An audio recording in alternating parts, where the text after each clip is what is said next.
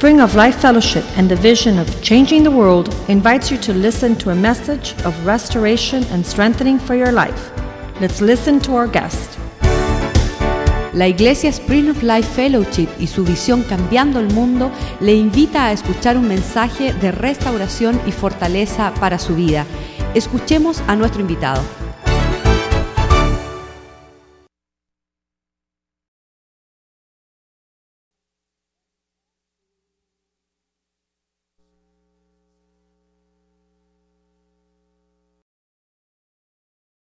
Más allá de lo que se exponga, habla a nuestros corazones, Señor.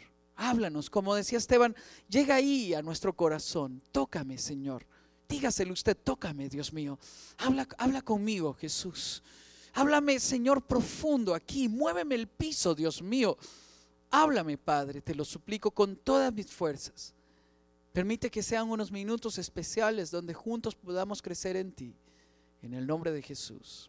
Amén. Amén. Si me regalas un poquito más de monitor, eso me ayuda. Vamos a ir a Génesis capítulo 12, del 1 al 9. Vamos a hablar del llamado de Abraham. Y escuchar a Joaquín hablar de la amistad fue emocionante. Abraham llamado el amigo de Dios. Y eso me retó hoy en la mañana que lo escuché. Es uno de los halagos más hermosos que uno puede tener. Usted puede conocer a Dios y temerle y tenerlo distante. Y decir, yo sé que tú recoges donde que tú exiges, y como el que dijo en la parábola de los talentos, el que tenía uno, ¿no? Yo quiero ser conocido como amigo de Dios, quiero tener una amistad con el Señor.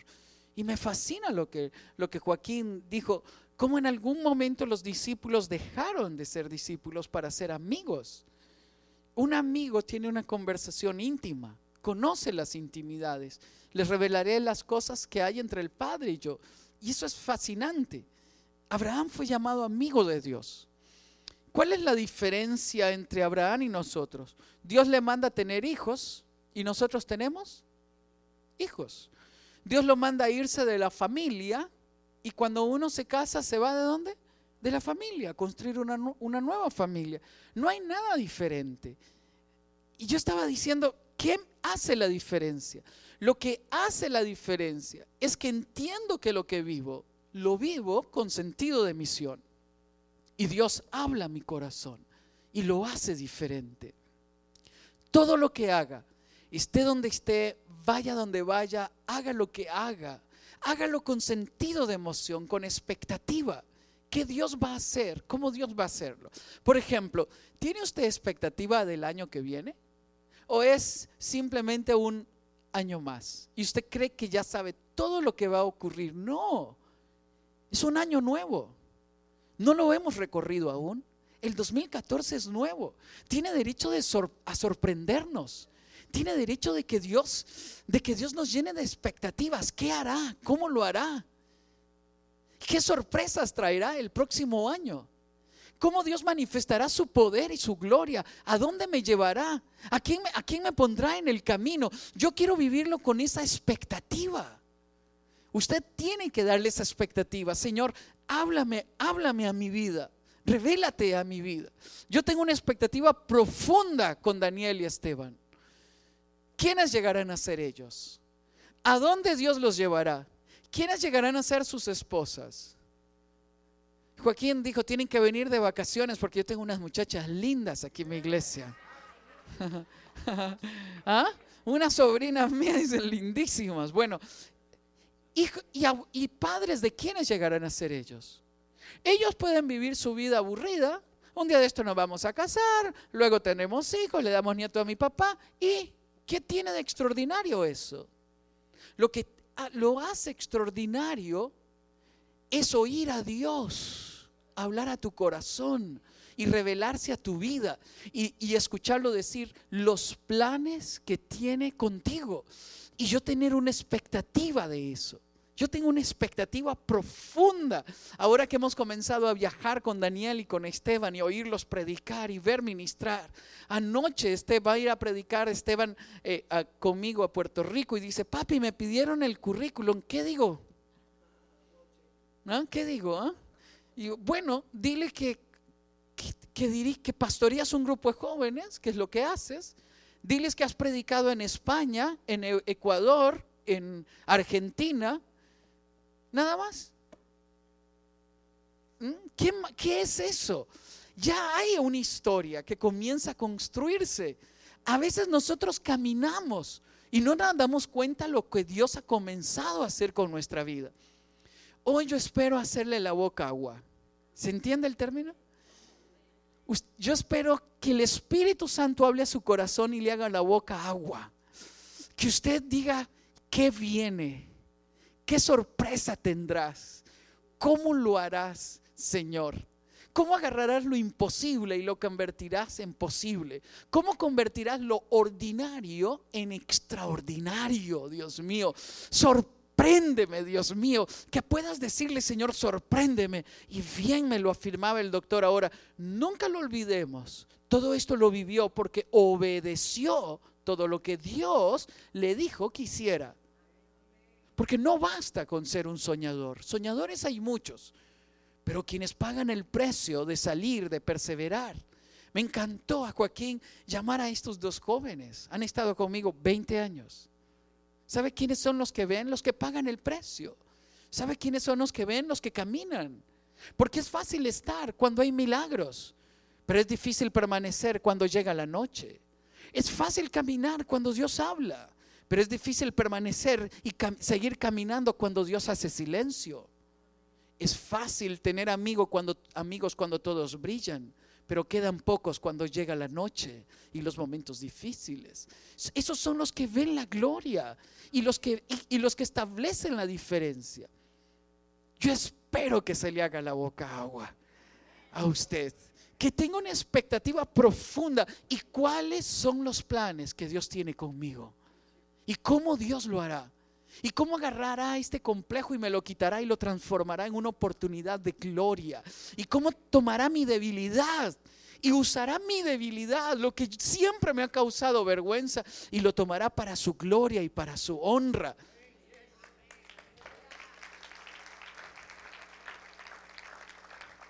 Observe la escritura. Observe la edad que tenía Abraham, 75. Observe que su esposa era estéril. Observe que estaba viviendo una vida próspera. Parecía que vivía en Miami. Todo lo que había tocado había prosperado. Y en medio de la comodidad de estar ahí, Dios lo llama. Lo llama a una tierra desconocida. Lo llama a cambiarse de nombre. Lo llama a convertirse padre en medio de una esterilidad. Y él obedece el llamado de Dios. Mire a Dios hablando al corazón de Abraham, y la misma promesa que le da a Abraham se la da a sus hijos, nosotros, los hijos de la fe. Venga conmigo en Génesis capítulo 1, verso 9. Deje que Dios hable más allá de lo que yo pueda decir. El Señor le dijo a Abraham, dígalo conmigo, el Señor le dijo a Abraham, fuerte, el Señor. No, yo digo el Señor y usted dijo, le dijo a Abraham, el Señor. Fuerte, el Señor. Fuerte, el Señor. La primera gran lección se requiere tener la capacidad de escuchar. No vaya a ser que hace rato quiere hablarme y yo no le he escuchado. Escuche. Si Dios no habla a tu vida, no hay propósito. Yo tenía 17 años, había entrado a la universidad, una de las universidades más prestigiosas de mi país, donde estudió Daniel. Y Esteban estudió en otra universidad prestigiosa también de estudia, en la parte de tecnología. Había venido de la provincia, había pasado mi high school con buenas calificaciones. Ahora podía elegir la carrera que yo quisiera estudiar, cualquier carrera que yo quisiera estudiar. ¿Cuál iba a estudiar? Yo no sabía cuál estudiar. Y cuando llego a la universidad, me preguntan, ¿y en qué carrera lo inscribimos? Y yo vuelvo a ver a mi amigo y le pregunto, ¿y vos qué carrera vas a estudiar? Y él me dijo, ingeniería. Y entonces yo dije, cuando usted no tiene un propósito en la vida, se puede convertir en una mala copia de alguien más. Cuando usted no tiene un propósito en la vida, puede ir por cualquier camino y nunca llegar. Cuando usted no tiene un propósito en la vida, estará aburrido. simplemente estará cansado. Qué cansado ser mamá, qué cansado ser papá. ¡Uy, qué pereza! Hay que ir a trabajar hoy. ¿Usted se imagina teniéndolo todo, viviendo como miserable? Usted puede tenerlo todo y ser un miserable, quejarse de todo. Una persona que no se ha detenido a escuchar la voz de Dios llamándolo a vivir con sentido de misión, puede simplemente estar aburrido, teniéndolo todo.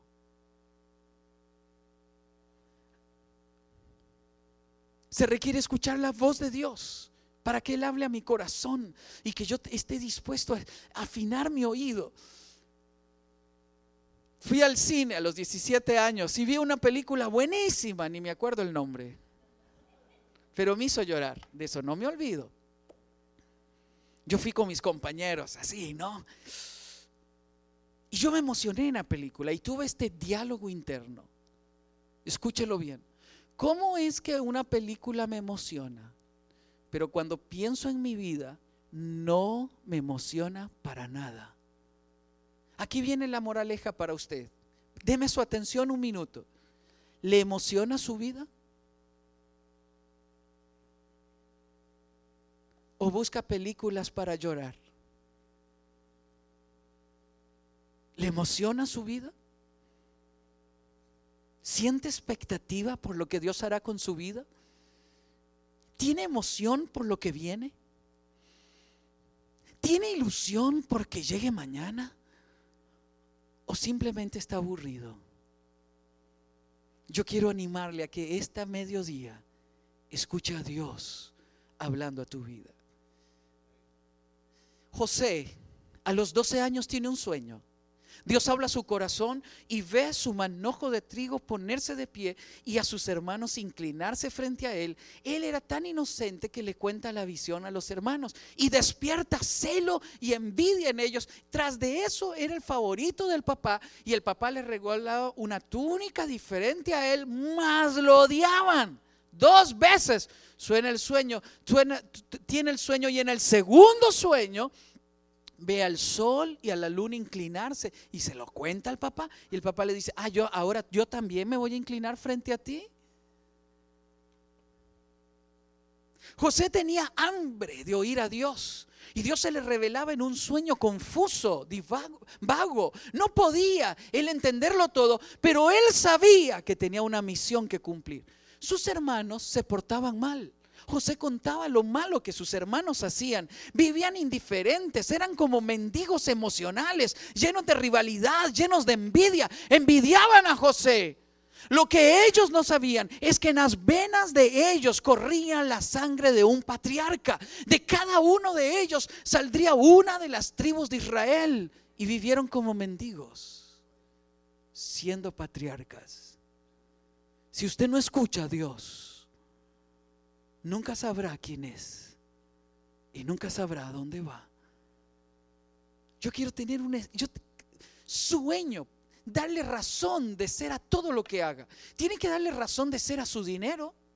Tiene que darle razón de ser al lugar donde trabaja. Tiene que darle razón de ser al lugar donde usted estudia. Tiene que darle razón de ser al país de origen del que usted vino. Tiene que darle razón de ser a la ciudad donde usted hoy habita. Tiene que darle razón de ser a su jefe, a sus compañeros, a cada persona con la que está. Tiene que vivirlo con sentido de misión. Todo donde usted está. No es casualidad. No es casualidad que se haya casado con Sara, no es casualidad que Sara sea estéril, no es casualidad que hayan venido de Mesopotamia hasta Harán y que ahora vayan a ir a Canaán. No es casualidad, nada es casualidad en su historia, nada sobra. No se equivocó Dios con nosotros, no se equivocó, pero se requiere oír la voz de Dios. Yo quiero oír su voz. El Señor le dijo a Abraham, fascinante: deja tu tierra y tu parentela y tus parientes y la casa de tu padre y vete a la tierra que te mostraré. Vete a la tierra que te mostraré. Usted tiene que tener expectativa. Usted no sabe a dónde va. Es una tierra nueva. No ha ido al 2014. Usted no ha ido. Él lo va a mostrar. Vete a la tierra que te mostraré. ¿Se imagina Abraham hablando con el papá? Oye, papá, me voy. ¿Y a dónde vas, hijo? No sé. Oye, qué maduro mi vida. Ya tienes 75, mi amor. A esta hora deberías saber a dónde tú vas. Escúcheme. Normalmente cuando Dios habla, le revelará el 1% y el 99% no se lo revelará para que usted permanezca dependiendo de Él y no se llene de arrogancia. Porque uno se llena de arrogancia cuando uno cree dominar las circunstancias, cuando uno cree saber a dónde va, cuando uno cree saber cómo se hacen las cosas. Usted no sabe nada. Y porque no sabe nada, tiene que ser dependiente del Dios que lo llamó. Lo que vamos es a una tierra nueva. Nueva. Es hermosísimo, es apasionante. Cuando Helen y yo íbamos, que nos casamos, mi mamá presionaba: ¿cuándo van a tener hijos? Igual que ustedes. Igual que nosotros vamos a presionarlos. Yo ya les estoy diciendo: yo voy a amar a tu esposa, voy a amar a tus hijos. Y andábamos paseando aquí haciendo compras y mirábamos las tiendas de niños. Y yo le decía: cuando esté paseando con tus hijos aquí y mis nietos me digan: abuelo, yo quiero. Y yo les voy a decir a todos: sí, mi amor.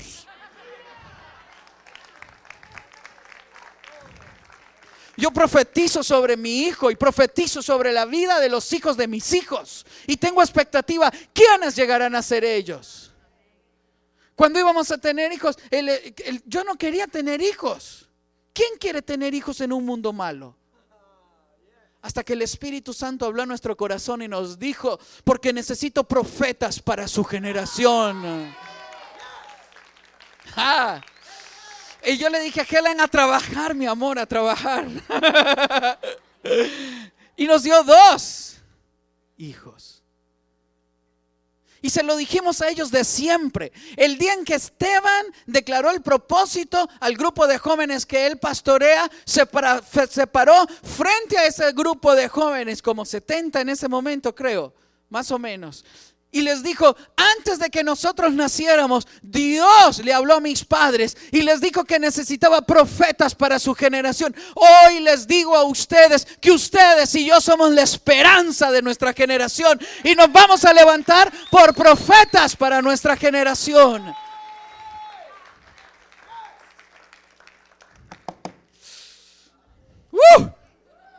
Escuche. Sus hijos repetirán lo que usted les haya dicho a ellos. Sus hijos vivirán lo que usted les haya dicho, la razón por la cual ellos viven. Vaya a esa tierra nueva. Deje que el Espíritu le sorprenda. Oiga el Señor: haré de ti una nación grande y te bendeciré y haré famoso tu nombre y serás una bendición, y bendeciré a los que te bendigan y maldiciré a los que te maldigan. Por medio de ti serán benditas todas las familias de la tierra. Viva en función de una promesa. De que la promesa de Dios sea quien dirija su vida. De que la promesa de Dios sea la que conduzca su vida. A mí me dan tristeza los latinos. Dice, estos latinos de los que voy a hablar. Dice: yo puedo, tú no puedes, mi amor, tú eres pobre. Y yo puedo, no, tú no puedes. ¿No sabes de dónde venimos nosotros? Y andamos cortándole la fe a nuestros hijos, generándoles complejos y miedos y haciéndolos sentir inferiores. Se acabó. En el nombre de Jesús, se acabó.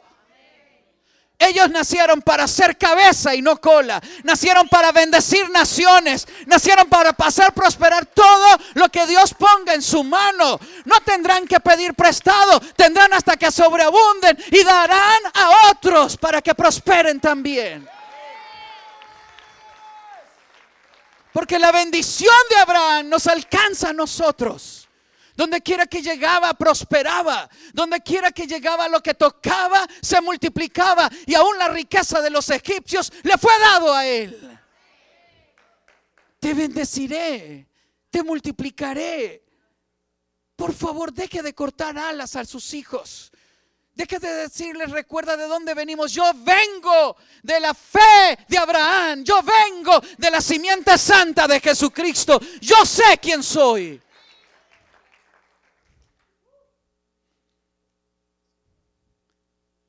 Como dijo el doctor, Abraham partió tal como el Señor se lo había ordenado. Yo quiero ser conocido entre aquellos que pertenecen a la clase de la obediencia. Después de muchos años de cristiano, conozco a dos tipos de cristianos.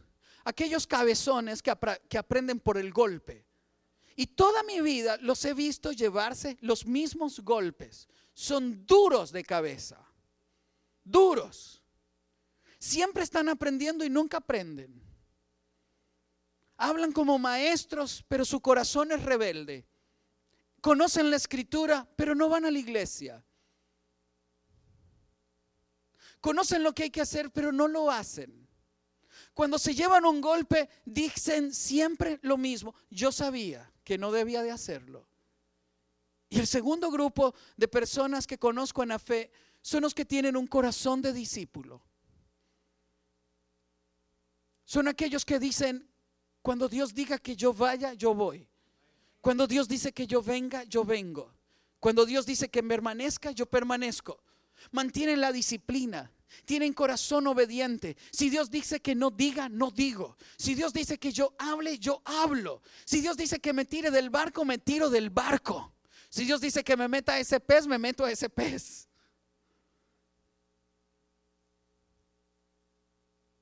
Yo quiero ser este segundo tipo de cristiano. Yo un día elegí ser este segundo tipo de cristiano y le he pedido a Dios que me dé un corazón de discípulo. Yo quiero estar ahí, yo quiero pagar el precio. Yo quiero permanecer. Yo quiero ser de los que el pastor llama 20 años después y están ahí. Fui a Cuba hace muchos años y había visitado varias iglesias. En los años 80 me habían enviado al ministerio de Puertas Abiertas solamente para que nos sentáramos con los pastores y animarlos y escucharlos. Yo dije, ¿qué hago? Nada, solo escuche, ore y bendígalos. Fui con Helen en algunos momentos. Vimos la necesidad, vimos la estrechez. No solamente vimos eso, vimos la fe, la perseverancia, la lucha. Y de repente en mi siguiente viaje, una iglesia de 25 personas se había convertido en una iglesia de miles. Ahí en Madruga. Y yo le pregunté al pastor, oye, ¿cómo ocurrió? Porque yo soy pastor, yo quiero lo mismo. Tócame. Todos quisiéramos que nos toquen. O dame la palabra y yo voy y la digo. Y el pastor me mira a los ojos y me dice, no he hecho nada diferente a lo que he hecho por 20 años. Lo que ocurre es que cuando pasó, estuve aquí. ¿Sabe quiénes son los que lo ven? Los que se quedan ahí. Los que permanecen ahí. Los que hacen lo que Dios dice que debo de hacer, como Abraham. Si usted quiere pedirle algo a Dios este mediodía, pídele un corazón de discípulo, moldeable en sus manos. Habla mi corazón. Si te dice, termina esa relación porque no te conviene, el cabezón dice, yo sé cómo se hace, yo tengo control de todo. El discípulo dice, Señor, si tú dices que termine, yo termino, porque yo no sé nada. Esta tierra es nueva para mí y tengo que vivirla con sentido de expectativa y con espíritu de obediencia. Dame un corazón obediente como el de Abraham, Señor. Dámelo, Padre, dámelo. Partió como el Señor se lo había ordenado. Lot se fue con él. Abraham tenía 75 años cuando salió de Harán. ¿Cuántos años tenía? Fuerte. ¿Cuántos años? Haga un repaso conmigo. ¿Qué piensa una persona de 75 años normalmente? ¿Qué piensa? Cuéntame, ¿qué piensa alguien de 75? ¿Qué piensa uno de los 75 cuando llegó a los 70? 80. No, a los 75. Para adelante y para adelante. ¿Y los amigos de 75 qué pensaban? Seguir disfrutando de la vida ahí afuera. ¿Sabe qué piensa uno a los 75? Piensa que ya todo terminó. ¿Sabe qué piensa uno a los 75? Comienza a ponerle más atención a lo que le duele.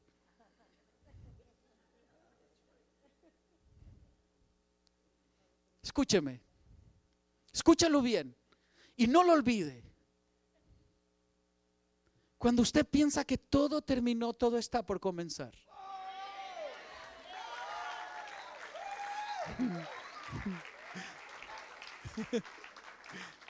Escuche, escuche, escuche. No tiene edad. Escúchalo bien.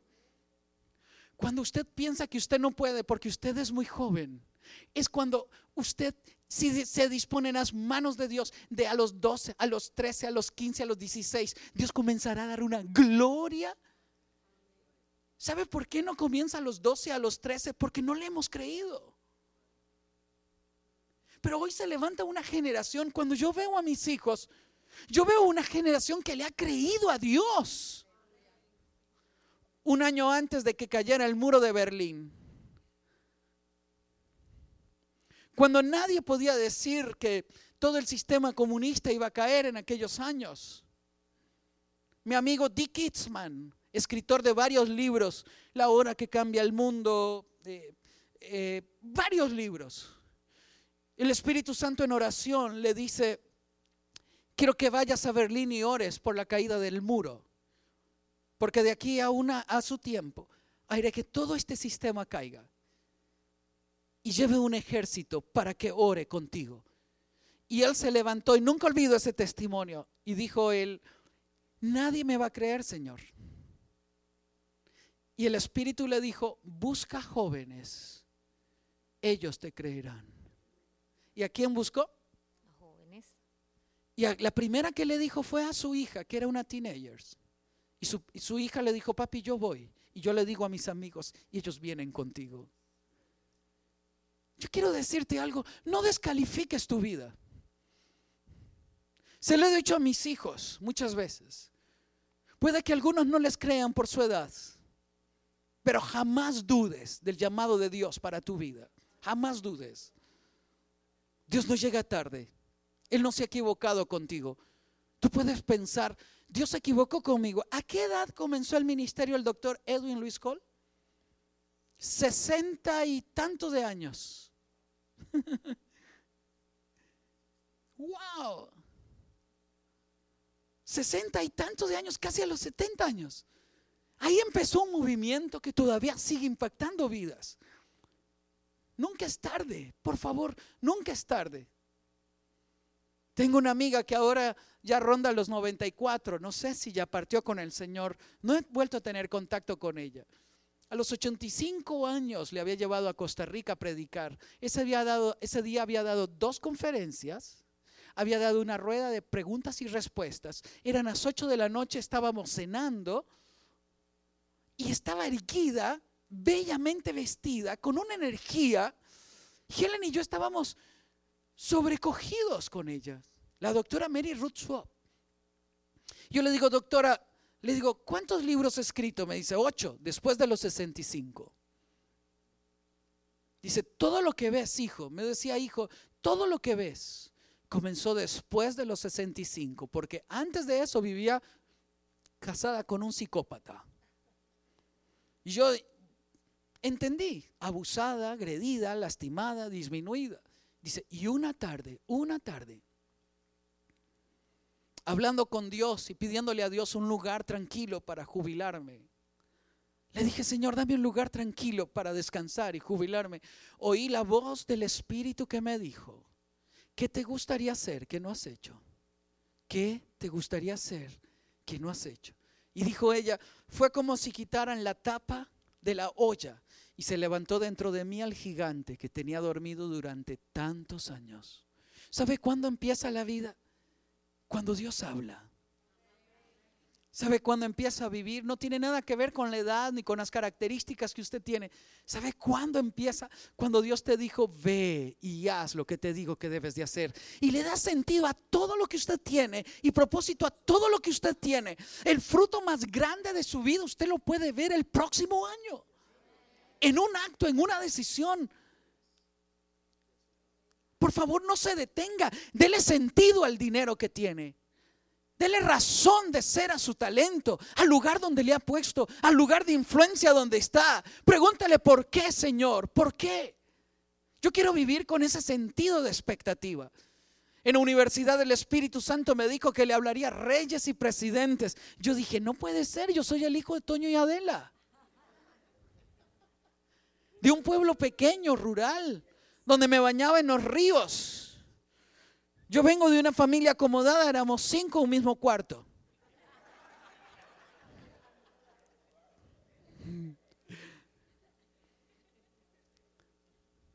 Donde la ropa pasaba del mayor al menor hasta que se gastaba. ¿Cómo me vas a decir que yo voy a hablarle a reyes y presidentes? ¿Cómo? Pero en medio de estar sentado, como decía Esteban, de último, decidí abrir mi corazón a mis 20 años. Y yo le dije: si tú dices que yo voy a vivirlo, yo lo voy a vivir. Cuenta conmigo, Jesús. Un profesor me quería mandar a Hamburgo a estudiar a un doctorado en Derecho. Y el Espíritu me dice: levántate de aquí, porque lo que haré contigo será mayor de lo que podías hacer como abogado. Y yo dije: Señor, este profesor me va a acusar con mi papá, porque era el amigo de mi papá, y mi papá me va a regañar. Levántate de aquí, porque lo que haré contigo será mayor que lo que puedas hacer como abogado. Es conmigo, no estoy hablando que usted debe dejar su carrera. No, por favor, no lo haga.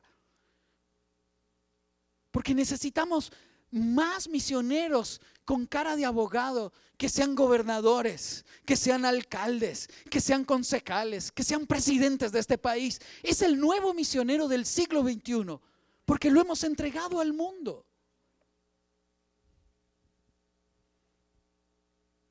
Muchos años después yo puedo decirte que todo lo que Dios me ha dicho que Él haría conmigo, Él lo ha hecho. El otro día, hace unos años, estábamos en casa un sábado y suena el teléfono y contesto y me dice: te habla Ricardo. ¿Y qué Ricardo? Dice: el ministro o ¿sería aquí el secretario de Estado? ¿Sería? El ministro de la presidencia, un primer ministro, no sé cómo sería. El ministro, el secretario más cercano al presidente de Costa Rica. Le digo: señor ministro, disculpe. Me dice: Sixto, dice, el presidente está deprimido, ¿podrías venir a orar el lunes? ¿Y yo? Sí, por favor, a las 8 te esperamos en casa presidencial. Oiga, el hijo de Toño y Adela.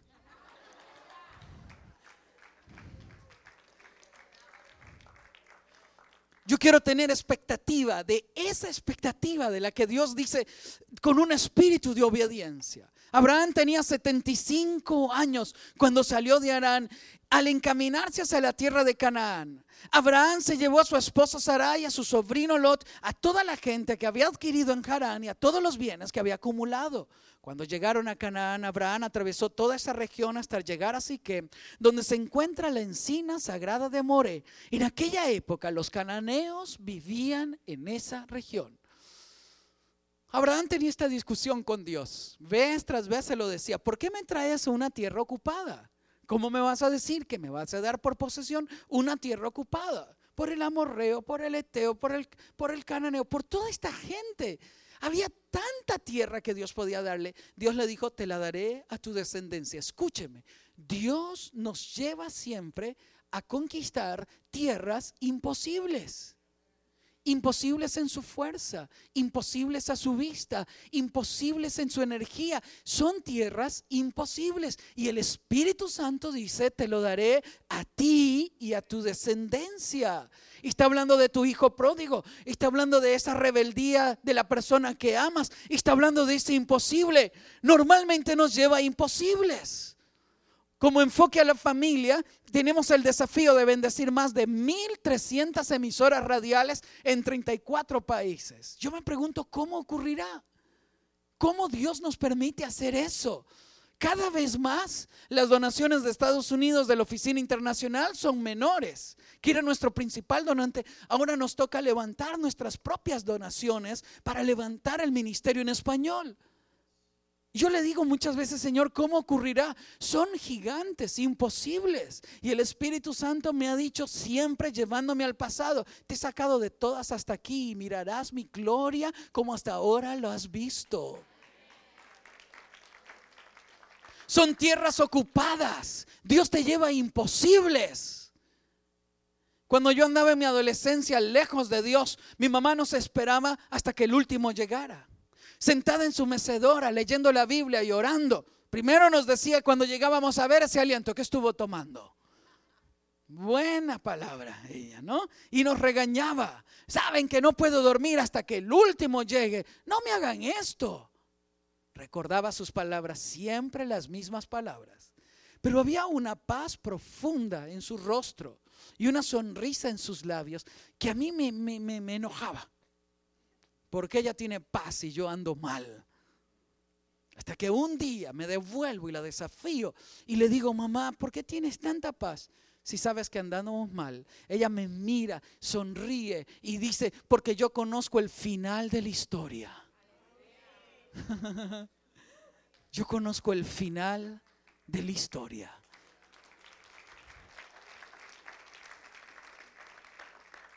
Yo le daré esta tierra a tu descendencia. Entonces Abraham erigió un altar al Señor porque se le había aparecido. De allí se dirigió hacia la región montañosa que está al este de Betel, donde armó su campamento, teniendo a Betel al oeste y a Jai al este. También en ese lugar eligió altar al Señor e invocó el nombre del Señor. Después Abraham siguió su viaje por etapas hasta llegar a la región del Negev.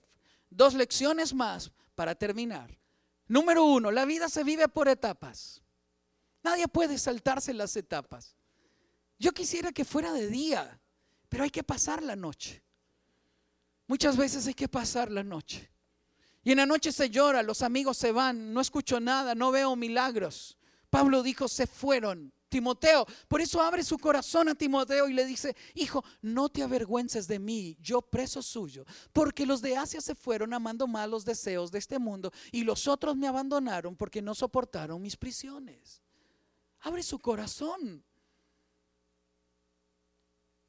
Todos quisiéramos llegar a la tierra prometida y que no haya nadie ahí, y que la esposa a los 75 ya tenga hijos. No. Hay que llegar a los 100 años. Es duro. Este camino se recorre etapa por etapa. Usted no lo va a adelantar. Si no, pregúntele a Moisés, el príncipe de Egipto, el que creció en las universidades, el que pudo gustar la gloria. De repente, al día siguiente, se convierte en un homicida y lleno de temor, corre al desierto, donde vive por 40 años.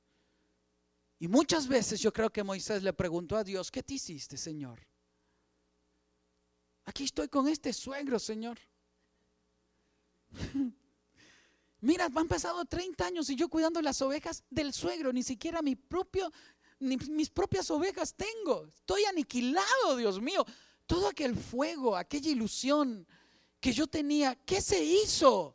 Y Dios haciendo silencio mientras formaba el carácter del hombre que conduciría a un pueblo de 3 millones de personas por 40 años en el desierto. Lo estaba haciendo crecer en raíces profundas.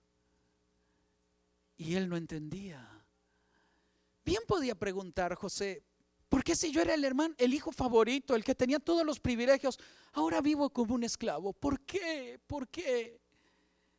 ¿Por qué me vendieron mis hermanos? Tras de eso, Señor, no te conformas con eso. Ahora esta se enamora de mí y me manda a la cárcel. ¿Por qué? ¿Por qué? Preguntas sin respuestas. Se está formando tu carácter, moldeándose toda la historia para que el mañana se pueda cumplir y el propósito de Dios esté completo. Se vive etapa por etapa. Este año ha sido duro para nosotros en Enfoque a la Familia. He caminado con Dios y hablado con Dios muchas veces en lo íntimo. Y he escuchado su voz decirme: camina, hijo, camina. Aunque no sientas, camina. Aunque no veas, camina.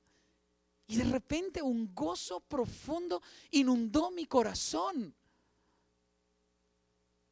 ¿Qué hizo la diferencia? Entender que yo no puedo adelantar los tiempos y que tengo que descansar en las manos de mi Dios. Ha sido hermosísimo. Hemos visto fruto como nunca antes. ¿Sabe por qué? Por una sencillísima razón. Una sencilla razón. Me he levantado sobre la promesa del Dios que me ha llamado y he decidido, en lugar de llorar, levantar altar a Dios y a entender que la provisión, que el sustento, que la fortaleza y que el fruto viene de la mano de mi Dios. Termino. Escúchelo bien. Este llamado de Abraham no se origina con él. Cuando uno lee Génesis capítulo 11, uno encuentra ahí que Dios habla al corazón de Taref, el padre. 11, 31 al 27 al 31. Su padre iba también rumbo a Canaán, pero quedó en Harán. Taré salió de Ur de los Caldeos rumbo a Canaán.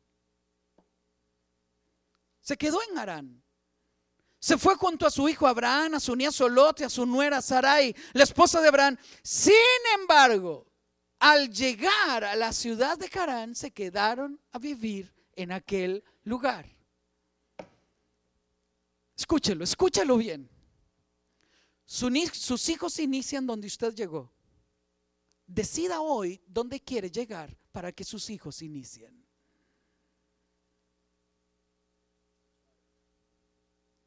He visto tantos hijos luchar con la herencia de sus padres, herencia de dolor, herencia de decepción, herencia de temor.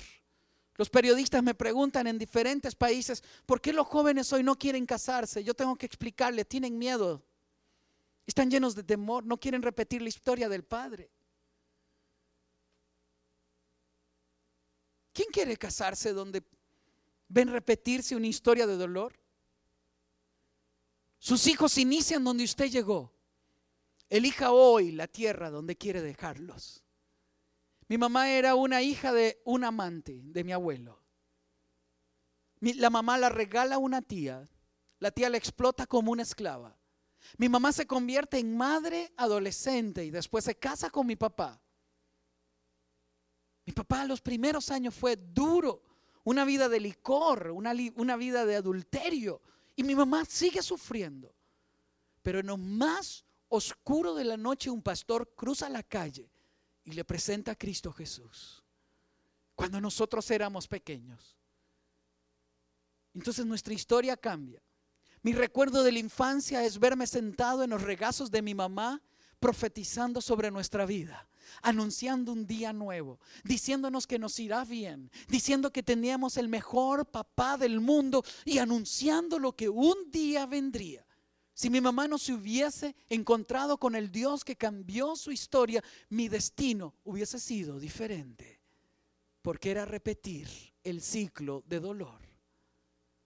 Hoy yo estoy donde estoy porque una mujer valiente cortó la herencia de dolor y nos heredó a nosotros una tierra nueva, una tierra prometida. Yo la he heredado. Cuando Dios llamó a Daniel al ministerio en una experiencia sobrenatural con el Señor, entre las cosas maravillosas que habló a su corazón le dijo: y tú harás mayores cosas que las que tus padres han hecho. ¿Sabe a dónde arranca Daniel? Donde nosotros hemos llegado. Por eso él hará mayores cosas que las que nosotros hemos hecho. Y se los he enseñado a mis hijos. Entre más temprano usted tenga la ilusión de llegar a esa tierra prometida, más lejos llegarás. ¿Te ilusiona tu vida? Cierra tus ojos. Padre, aquí estamos. Frente al 2014, Jesús. Tengo una expectativa de qué harás y cómo lo harás. ¿Cómo nos sorprenderás? ¿Quién se cruzará en mi camino? ¿A quién le hablaré de ti? ¿Qué milagro miraré, oh Dios mío? ¿Qué tierra prometida nueva tienes para nosotros, Jesús? Puede que alguien diga: estoy aburrido, sin rumbo, sin sentido, no sé a dónde voy, no sé qué me apasiona. Vivo como víctima en lugar de vivir como constructor de una historia. Dame un corazón de discípulo, cambia mi corazón, háblame, Dios mío. Inicia este mediodía diciéndole: Señor, antes de entrar al 2014, yo quiero tener la expectativa de uno que escucha tu voz, que entiende que has sido llamado a verte y a oírte, Jesús. Dame sentido y realización, Jesús. Aquí estamos, Jesús. Habla nuestro corazón, dale sentido a lo que soy, lo que hago, el lugar donde vivo, la familia a la que pertenezco. Dame razón de ser, Señor. Dame pasión, la que tenía Abraham, la que lo movió a cambiarse de nombre y a cambiarle de nombre a su esposa Sara, Señor. Dame la pasión de uno que sale de aquí a conquistar la tierra prometida, la que está ocupada, la que es imposible, la que solo depende de ti. Habla nuestras vidas, Señor. Si quieres decirle: Señor, aquí está mi vida, haz conmigo como quieras, Jesús. Dame el corazón de un discípulo, uno que escucha y obedece. Dame el corazón de un soñador, alguien que escucha tu voz y sale, Señor, detrás de esa tierra prometida. Quita de mí, oh Dios mío, la indiferencia, la pereza, Señor. Saca de mí la casta de un hijo apasionado que tiene expectativa por lo que tú vas a hacer, oh Dios mío. Quiero retarte. Si quieres vivir como Abraham, como heredero de la promesa de Abraham, dile: Señor, aquí estoy. No prometas nada, deja que Él te prometa a ti. Solamente ofrécele tu vida para ser un apasionado y dile: sorpréndeme, Señor. Ahí donde estás, si quieres ser un Abraham, uno llamado a, uno que sale en obediencia, uno que se sostiene producto de la promesa, uno que camina en función de dejarle una nueva tierra a su generación. Ahí donde estás, ponte en pie y ofrécele tu vida a Jesús. Deja que Él sea el que hable a tu corazón. Dile: lléname de expectativas, Jesús. ¿Qué harás? ¿Cómo lo harás, Señor? Háblame de esa tierra prometida, la que viene, la que tiene mi nombre. Eso que nadie más puede heredar por mí, que nadie más puede vivir por mí. Si has vivido amedrentado, temeroso, dile: quítame mis miedos, mis complejos, Señor. Quítame lo que me detiene, Jesús. Sacude dentro de mí, Jesús, lo que debe ser sacudido. Te lo suplico con todo mi corazón. Padre, mira el corazón de cada uno de los que estamos acá. Danos expectativa por el mañana. ¿Cómo ocurrirá? ¿De qué manera ocurrirá? Danos la expectativa, Dios mío, de ver tu gloria manifestarse donde quiera que lleguemos, Señor. Haznos entender que somos herederos de la promesa, que esta tierra prometida, Dios mío, nos la darás a nosotros, los descendientes de Abraham, los hijos de la fe. Bendigo a cada familia, a cada persona, Dios mío. Renueva las fuerzas del cansado. Habla el corazón, Señor, de aquel que había dejado de escucharte. Danos expectativas, transforma en extraordinario lo ordinario, Padre. Te lo suplico en el nombre de Jesús. Bendigo tu vida, los anhelos de tu corazón. Bendigo tu fe. Bendigo todo lo que hagas y lo que emprendas. Proclamo que el Señor hará cumplir todo lo que Él te ha dicho. Te sorprenderá como nunca antes. Te hará heredero de la promesa de Abraham. Te usará para bendecir las familias de la tierra. Hará prosperar lo que ponga en tus manos.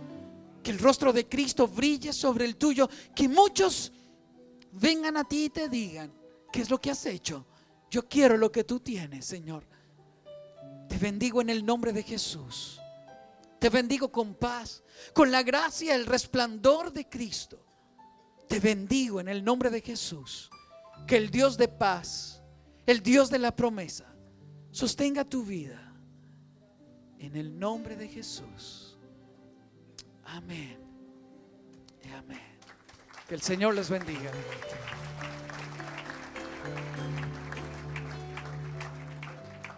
Amén. Fiel es nuestro Dios. Lo hemos dicho en esta casa por largo tiempo. Dios se manifiesta en el lugar que es cultivado para su presencia. Dice que Dios le da gracia al humilde, pero mira de lejos al altivo. El amigo de nosotros, el obispo Wellington Boone, dice que Dios le encanta ver a un pueblo con una mirada que está humilde, no el que tiene el cuello erguido. Esa persona que siempre está mirando de reojo. Dios no tiene nada que ver. Y en esta casa amamos a Dios y deseamos lo que Dios quiere con nosotros. No tenemos un plan personal, una agenda personal. Queremos ver la gloria de Dios. Una es la gloria del hombre, dice la Biblia, pero otra es una gloria que proviene de arriba. Y dice que Dios desea cubrir la tierra con su gloria, como las aguas cubren la mar. Y muchas personas piensan que esa gloria, quizás, me encantó lo que dijo los hijos de Sixto, dice, lo más que nos gusta del ministerio es las personas que nos conocemos. Ahí está la riqueza, a su lado, su vecino, la persona que Dios ha puesto. De verdad que es un equipo glorioso lo que Dios quiere hacer. Y entonces el desarrollar de cada uno el complemento de ese llamado y ese propósito no es así algo que sale de un cuerpo, sino que es en el cuerpo. No es algo que se aparte. Bueno, ahorita que escucho la voz de Dios me voy para un monte a estar a solas con Dios. No, el propósito de Dios es engranarte según la gracia que ha puesto en ti para como equipo, como un pueblo, como una familia.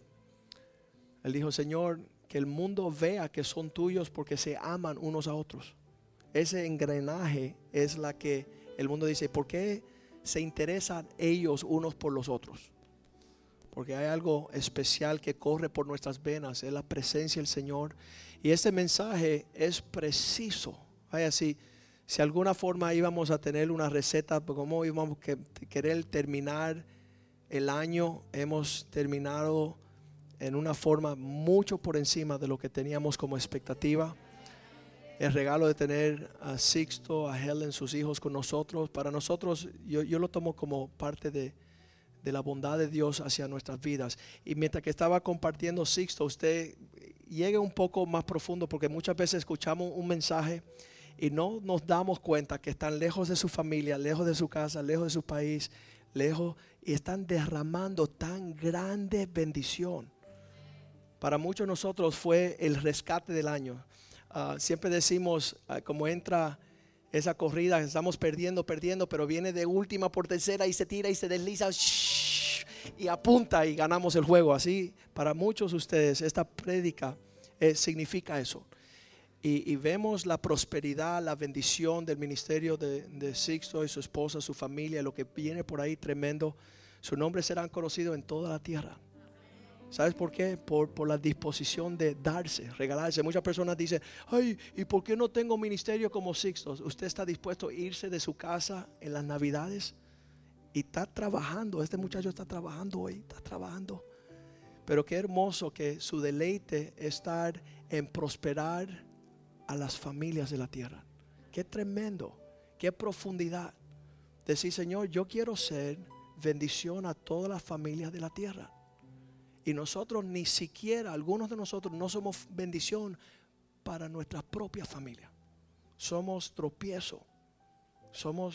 Tenemos tóxico. Ahí sale el veneno de víboras en cada pensamiento, cada palabra, cada actitud. Cuando Dios quiere usarte como un vaso de honra. Y dice, de una misma fuente no puede salir agua amarga y agua dulce. Entonces es tremendo. Yo creo que usted hoy puede decirle, Señor, quiero ser ese vaso para bendecir mi casa, mi matrimonio, mis hijos, mi iglesia. Sí, la iglesia de ellos en Costa Rica es una bendición tener una familia como ellos que están siendo bendición a las naciones. y usted esté preparándose para eso. No mirando lo que no tiene, sino qué es lo que trae a la mesa. Trae paz, trae gozo, hay una provisión de bendición sobre tu casa. Y entonces vamos a cantar una canción y después vamos a orar. Vamos a pedir a Sixto que ore por nosotros. Y sabes que esto es una casa especial. Ustedes lo conocen. Nosotros nunca recogemos dinero acá, porque tenemos algo de mayor valor para dar. Mucho, pero vamos a bendecir esta familia. Vamos a bendecirles no solamente con nuestra amistad, nuestra cercanía. Vamos a bendecirles a ellos para que también disfrute su estadía fuera de su ciudad y de su nación, que han venido a bendecirnos a nosotros. Una canción, usted